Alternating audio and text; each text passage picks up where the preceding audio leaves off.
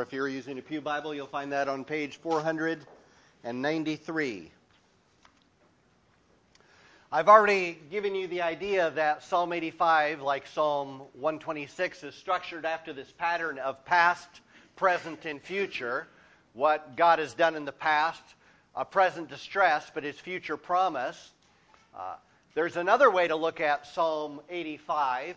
And in this case, it would be to pick out the key word or words that kind of build a theme or tell the story. We've read it through once as a congregation together. And if you're familiar with it or you have a very sharp attention span, probably the key word, if you were to pick out just one key word in Psalm 85, that word would be restore or revive. It's used 6 times in that psalm. It's used with a little bit of nuance, and it's there because the psalmist wants to ever keep it before you that that's the prevailing theme of this song, or prayer, or psalm. It's God has restored us, but we need continual restoration even now because of our present distress. And one day that revival, that restoration, will be final and complete. There's a man named Ray Ortlund Jr., born in 1949. He was a professor up at Trinity International University in Deerfield, Illinois. He pastored a church in Nashville. His father, Ray Ortlund Sr., if you're an old person like me, you'll remember he was one of the hosts of a Christian radio program called Haven of Rest. And a church used to sing that song in the hymnal called Haven of Rest. It's fallen by the wayside. He's also, I think his son is Dane Ortlund, who wrote a very popular book called Gentle and Lowly. So they've had, generationally, they have professed Christ as Lord and Savior. Ray Ortlund Jr., what he's most active involved with now is this ministry called Renewal Ministries. I read a Theological Journal article regarding revival and regarding renewal in terms of the church, since that's one of our themes, or the main theme out of Psalm 85. And he asked the question, is revival a blessing? And here's how he answers that question. Is revival a blessing? No. A boost in church attendance is a blessing. Ending the year in the black is a blessing. A successful staff hire is a blessing. Revival is not a blessing. Revival is heaven on earth. Now, part of what he's writing is just to get you to think in new ways. I'm going to say it wouldn't be wrong to say revival is a blessing, but I know the direction he wants to go because I read the whole article. He doesn't want you to merely associate it with a blessing. So then he asks the question, is revival a problem? Is revival a problem? No. A lawsuit against your church is a problem.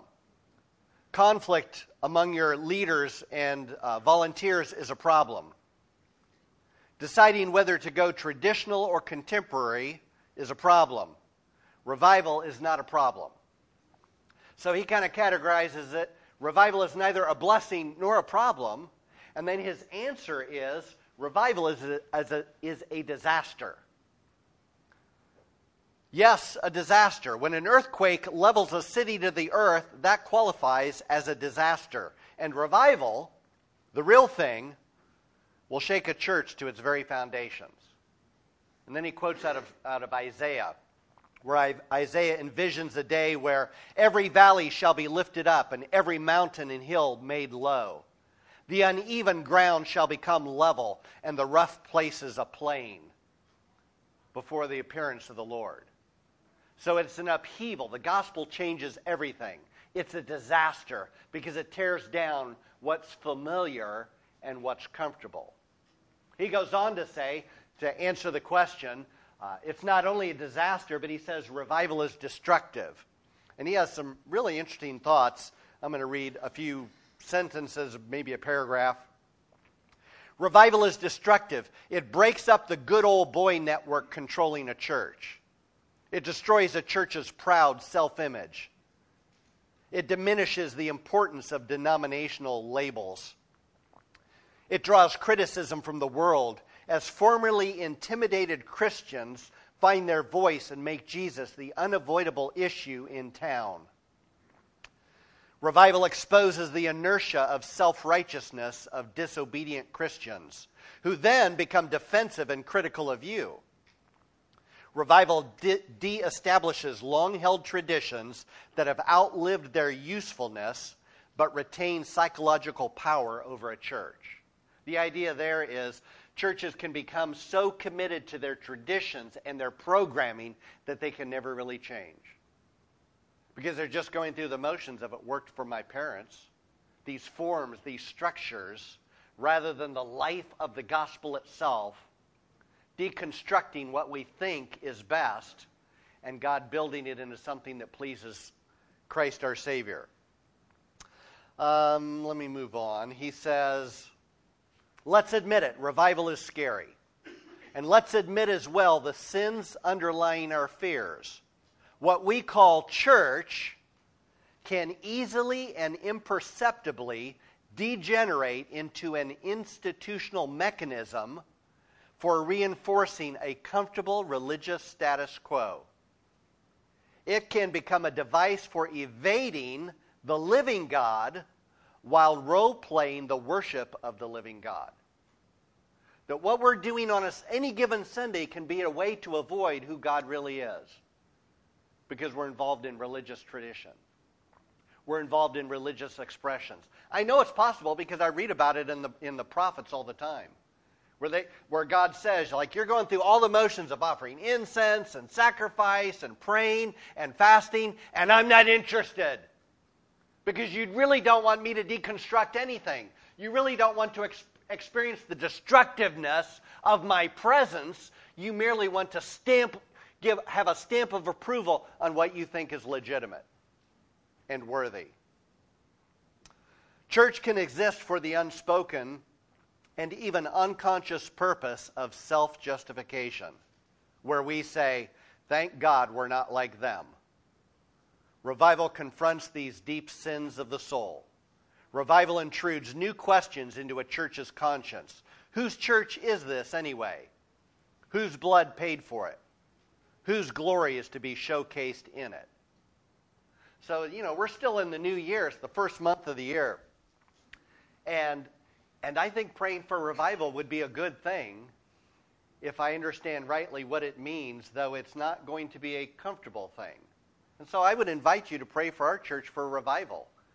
That blessing isn't associated with how many people come, or how much money's in the bank, or how nice the building is out there, though it's a wonderful blessing. But more important than that is that God would revive us in a way where we see Him new and afresh. And we're humbled before Him, and we're challenged to serve Him new and afresh. And we have to reorient some of our priorities and some of what we do to show that we really do honor Him like He requires. All right. Other words that are key to this Psalm 85, would be iniquity, sin, and folly. Each one of those words is named one time in the Psalm. So if I'm looking for words that are repeated, restore or revive is named 6 times. 3 times, you've got a sin problem. That's the present distress. Another word that's named multiple times is anger, wrath, indignation. That's God's part. Which isn't hard to figure. If there's a sin problem in Israel, and this psalm was originally for the Israelites, if there's a sin problem, they experience the wrath and the anger of God. Now, as a Christian, I won't ever experience the wrath of God like Israel as the nation did. Though I can experience chastisement or discipline or consequences. But I won't experience the wrath of God. Israel as a nation did, time and time again. Though it was always resolved out of the grace of God in ways they didn't fully understand. But that's a theme. Revival, sin, anger. The last theme would be righteousness, which is also named 3 times. Righteousness, we tend to associate with doing what is right, and that's true. But righteousness in the Bible is more than doing what is right, it's being the right person. because what you do proceeds from who you are. So in the Bible, righteousness is associated with relationship as much as it is, or more than, your behavior. Those are the themes in Psalm 85 that we'll explore this week and next week. It starts off like this. He celebrates God's restoration and favor in the past. Lord, you were favorable to your land. You restored the fortunes of Jacob. You forgave the iniquity of your people. You covered all their sin. You withdrew all your wrath. You turned from your hot anger. You've got those verses that are celebrating what God has done in the past. It starts off with this wonderful note of praise. And in that, there are 4 waves of blessing associated with what God has done in the past, and they ascend. It keeps getting better. It's like the TV commercial. I don't know if they still run these commercials where they're trying to pitch you something, and it's like, but wait, there's more. Like you thought for $19.99 you would get this one thing, but there's even more, and it gets better. In this psalm, it starts off with a celebration, but wait, there's more. So it starts off, the first wave is, you're favorable to your land. The Lord led the Israelites into a land flowing with milk and honey. He promised them that over and over again. And they recognize it. This is a good land. It's a good place to be. That's a blessing. But the Lord's like, wait, it gets better than that. And they're celebrating it gets better than that. Not only is the land good, but secondly, you restored the fortunes of Jacob. It's not just the place is good, but you've made us good. You've restored our fortunes. This is good for us. We're experiencing it. It's not just something that we can see and wish we were there. It's ours. And we experience God's goodness and His blessing and His favor in restoring our fortunes. But wait, it gets better than that. The third wave of blessing is you forgave the iniquity of your people. You covered all their sin.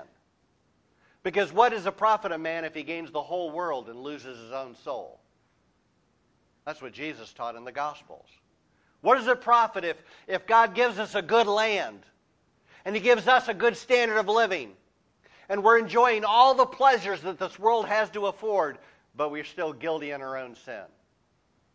So the third blessing is our iniquity is forgiven. Our sin is covered. And then the fourth blessing, which seems like it's not an ascension, but it really is. The fourth blessing is you withdrew all your wrath, you turned from your hot anger. And I liked how one commentator said the reason why this is ascending even higher, because if all God does is restore our land, restore our families and our own interpersonal relationships, and forgive us of our own sin and guilt, but we don't have a relationship with that God, then we really haven't received the highest blessing. Because the highest blessing isn't what's in your home or what's in your land or what it looks like in your own family. The highest blessing is to be restored to God, where His wrath is turned away from you and your relationship with Him is renewed and restored. That's the highest blessing. And so you've got all 4 of those blessings the psalmist is celebrating. Why does God do all this? In this particular psalm, it doesn't give you a lot of explanation or detail as to why God does all this, but it's at least hinted at. And if we were to look at all the Old Testament, it's really pretty clear. Why does God do all these blessings? It's because it's His land and these are His people. And the reason why it's His land and His people is because of grace. It's not because that land, God knew out of all the land that was created on the face of the earth, He knew where He put the best dirt. He knew that would be the dirt He would bless in a unique way. He knew that that's a place where He would make it flow with milk and honey, though it may seem against the odds. And it's not that Israel became His people because God looked on all the peoples of the earth and He said, wow, those people have great potential. Deuteronomy makes it explicitly clear the Lord didn't choose them because they were greater, nobler, more powerful, more worthy. In fact, they were the least. But God, merely to demonstrate His grace, made them His people. And this is my land. And that is why he does these things. It's his land. It's his people. Let's turn the page. We've got a present distress. The distress looks like this. Restore us again, O God of our salvation. You did it before. Restore us again, O God of our salvation, and put away your indignation toward us. Will you be angry with us forever? Will you prolong your anger to all generations? Will you not revive us again so that your people may rejoice in you? Show us your steadfast love, O Lord, and grant us your salvation. Now, a lot of people try to wonder, what is the context for this? What in Israel's history were they initially celebrating, and then they encountered a distress that led to this prayer? And the two biggest guesses are, well, they came out of slavery in Egypt, and then they encountered distress. Or, a lot of people say it's, well, they were taken into captivity by the Babylonians, but 70 years later, they returned to their land, and there was a great celebration, but there was still distress. Because the land was largely barren. There really was no temple. The walls of Jerusalem had been torn down, and there was that distress. But here, I like what a commentator said best, and his thought was, it doesn't tell us what the distress was because it doesn't mean to. Because Psalms isn't a historical narrative. Psalms isn't like Joshua, or Psalms isn't like Judges or Samuel or Kings or Chronicles that tells you this history and it lays it out and you can say, oh, that's what it's talking about. Psalms is an open book of prayer where you can insert your distress into this prayer. I don't know what their distress was. The psalmist doesn't mean to tell you. What he wants you to do is pray the prayer. So that when you encounter distress, you take it before the Lord and you pray the same type of prayer. That's the purpose of the Psalms. So the prayer itself is for four things. It's to restore us, to put away your indignation, to show us your steadfast love, and to grant us your salvation. And those four requests are couched in the middle. You've got three questions that basically express the same thing. Here's what I'm praying, because why wouldn't you do this? And he asks those questions to accomplish the same four things. That's what he prays for. And then if I ask the question, on what basis does he make this prayer? Why would the psalmist think that God would restore them? Why would he put away his indignation? Why would he show us steadfast love? Why would he grant us salvation? And the answer is found in this word, steadfast love. Which if you've been around people that like to transliterate Hebrew words, it's the word hesed or chesed. It's CH, but it's not really pronounced ch like we think. It's more like hesed, the hesed love of God, the faithful covenant love of God. The psalmist prays this because God promised it. Daniel prays the prayer that the people would be restored to the land of Israel because God promised it. Jeremiah prays the prayer and looks forward to it because God promised it. The psalmist doesn't say, look, we've cleaned up our act. We're a lot better than we were before. We've got it all together now. Now, it's not like a child where you tell the child, go clean up your room. And they do a miserable job. And so you take away some privilege. And then the child comes and says, okay, now come check. Now come look. I've cleaned up my room. It's good now because you want the reward. Israel's not claiming that they've cleaned up their act. They know they've got a problem. They're not appealing to their own, we've cleaned up our act. They're appealing to God's steadfast love. Look, you promised us this. You made us your people. It's by your grace that we can expect these things.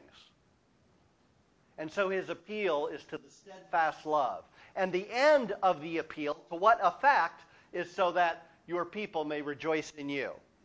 Because that's always the reason why God saves. That's always the reason why God extends grace. In Peter's first letter, it talks about you're a people saved by God to declare his wonderful praises. If you're a Christian, you haven't been saved, you haven't been made a Christian, your sins haven't been forgiven simply so that you can enjoy freedom from guilt. You've been made a Christian, you've been redeemed to declare His praise. The Word needs to come out of your mouth. Certainly among God's people when we gather together as a church. But the words need to come out of our mouth and the way that we live our lives all the time. That's why He saved us, to declare His praises. Turn the page. Now we've got a time for listening. And it reads like this in verses 8 and 9. Let me hear what God the Lord will speak, for He will speak peace to His people, to His saints. But let them not turn back to folly. Surely His salvation is near to those who fear Him, that glory may dwell in our land. This is a time for listening. And it's interesting because it is very easy to be a people that praise a lot or complains a lot and talks to God a lot, but we're not always as good at listening and hearing God's answer. There's another wonderful passage, which I'm not going to have you turn to it, but I would reference it to you. Habakkuk is a little book in the Old Testament. It's only 3 chapters long, and it's really a neat story. And Habakkuk is also an individual who's complaining to God because things aren't making sense, and he's got a certain distress, and then he says, I'm going to go up to the watchtower, and I'm going to see what God has to say. I'm going to listen to see what God has to tell me about this. And God does answer him. And God's answer isn't entirely satisfying to Habakkuk, because part of his answer to Habakkuk is, I've made certain promises, but I'm in it for the long haul, not the short term. And generally, if I'm complaining to God, I want Him to solve it before sundown. And God is in it for the long haul, not the short term. And so the Lord tells Habakkuk, the just will live by faith. You're going to live your life in a certain way based upon your faith in my character and my promises, even when it doesn't make sense in the moment. That's Habakkuk. Sometimes as Christians, we can be very good about complaining, especially about the world out there. I mean, we live in a very secular, immoral culture. It's very easy for me to complain about the world out there, the culture out there. But the psalmist is praying about the sin in here. Dr. Martin Lloyd-Jones, what a terrific theologian. I think he died in 68, or I think in the 1960s. I don't think he made it to the 70s. He wrote massive volumes. Rick Steele has actually read many of those volumes. I think he only preached several books of the Bible. Like I'm getting pretty close to done with the New Testament. His ministry was a long ministry. He preached through Ephesians. I don't know that he finished Romans. He did some of Acts and some of John. I think that's pretty much his ministry was 4 books. He might have done a little bit in the Psalms as well. He did some topical things once in a while. If you think I'm slow, I am moving at a race car speed compared to Dr. Martin Lloyd-Jones. And he makes the point the church is far too concerned about the sin out in the world and far unconcerned about the sin inside the camp. I think it was Peter that also said, judgment begins with the house of the Lord. If we're going to pray for revival, we need to recognize revival starts with us. It's not just revival in the land out there. Those sinners need God's gospel and grace. It's my life needs deconstructed and rearranged. And I need challenged by what God says is true. So the psalmist starts off with, let me hear. Now, if I were to ask the question, what does listening to God sound like today? For Paul in the New Testament in Sunday school, an angel of the Lord appeared to Paul and gave him a message.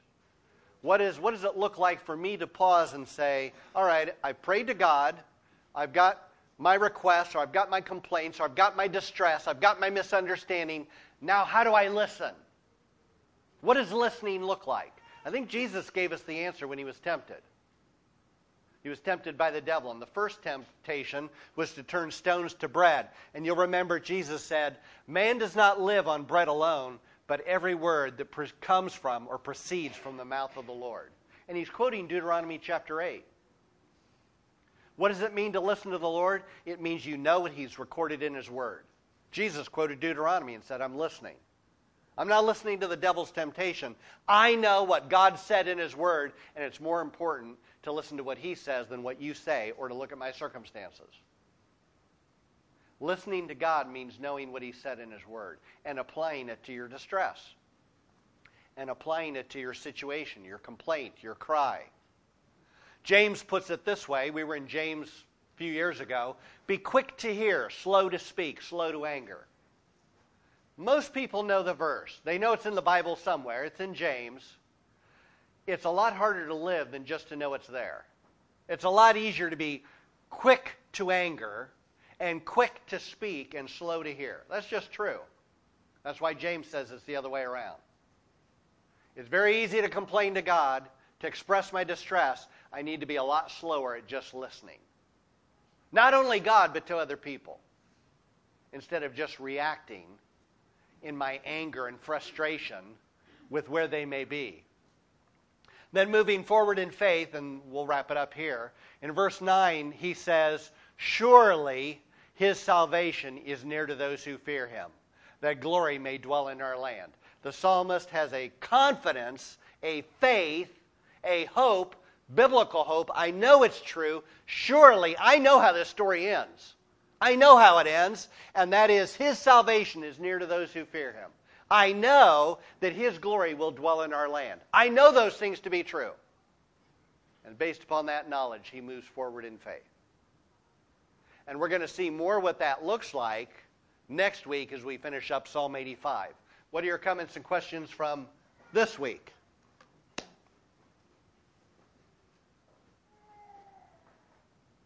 And then we're going to start Ephesians. My wife is skeptical, but I was done with Samuel. I said we were done with Samuel, and we are done with Samuel. Any thoughts or comments on Psalm 85? I love the pattern in Scripture, the celebration, the distress, the restoration, because that's my life. As long as I've been a Christian, and I've never not been in church. I became a Christian when I was, say, 9 or 10 years old, is when I professed faith. It really became much more real when I was more like 19 or 20. But anyway you slice it, I'm getting up there in age, so I've been a Christian a long time, but the distresses are still there. The distresses are still there. And so I still need to be listening. I still need to be listening. Cindy. So it seems like in Habakkuk 2:1 that Habakkuk's a great, I hate to spoil the story, but the gist of it is Habakkuk starts off complaining about the injustice in the land. He's looking out his window. He's looking in Israel, and he sees within Israel a lot of sin, a lot of immorality, a lot of injustice, and he's complaining to God. And God says, no worries, I'm taking care of this. I'm sending the Babylonians in, and they are going to so whip you up one side and down the other. I'm going to solve that problem. And Habakkuk's like, well, they're even worse than we are. That doesn't make sense.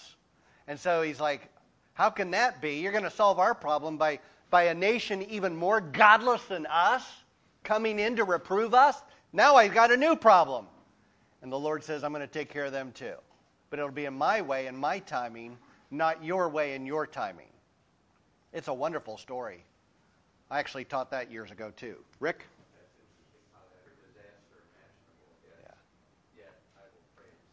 It's faith. It is faith in the midst of adversity, which is what the psalmist is praying for and wants. It's what Psalm 126 wants. Let us keep sowing, and reaping, even in the distress, even when it doesn't all make sense. That's just the theme of Scripture. That thought of the just will live by faith occurs 3 times in the Bible. And that's off the top of my head, so I can't tell you exactly. I know one is in Romans. I know it starts off in Habakkuk. And each one emphasizes something a little bit different. Like who the just are, or what does it mean to live, or what does it mean by faith. Each one kind of gives emphasis to a different part of that one saying, the just will live by faith. Somebody else? Let's stand and be dismissed in prayer.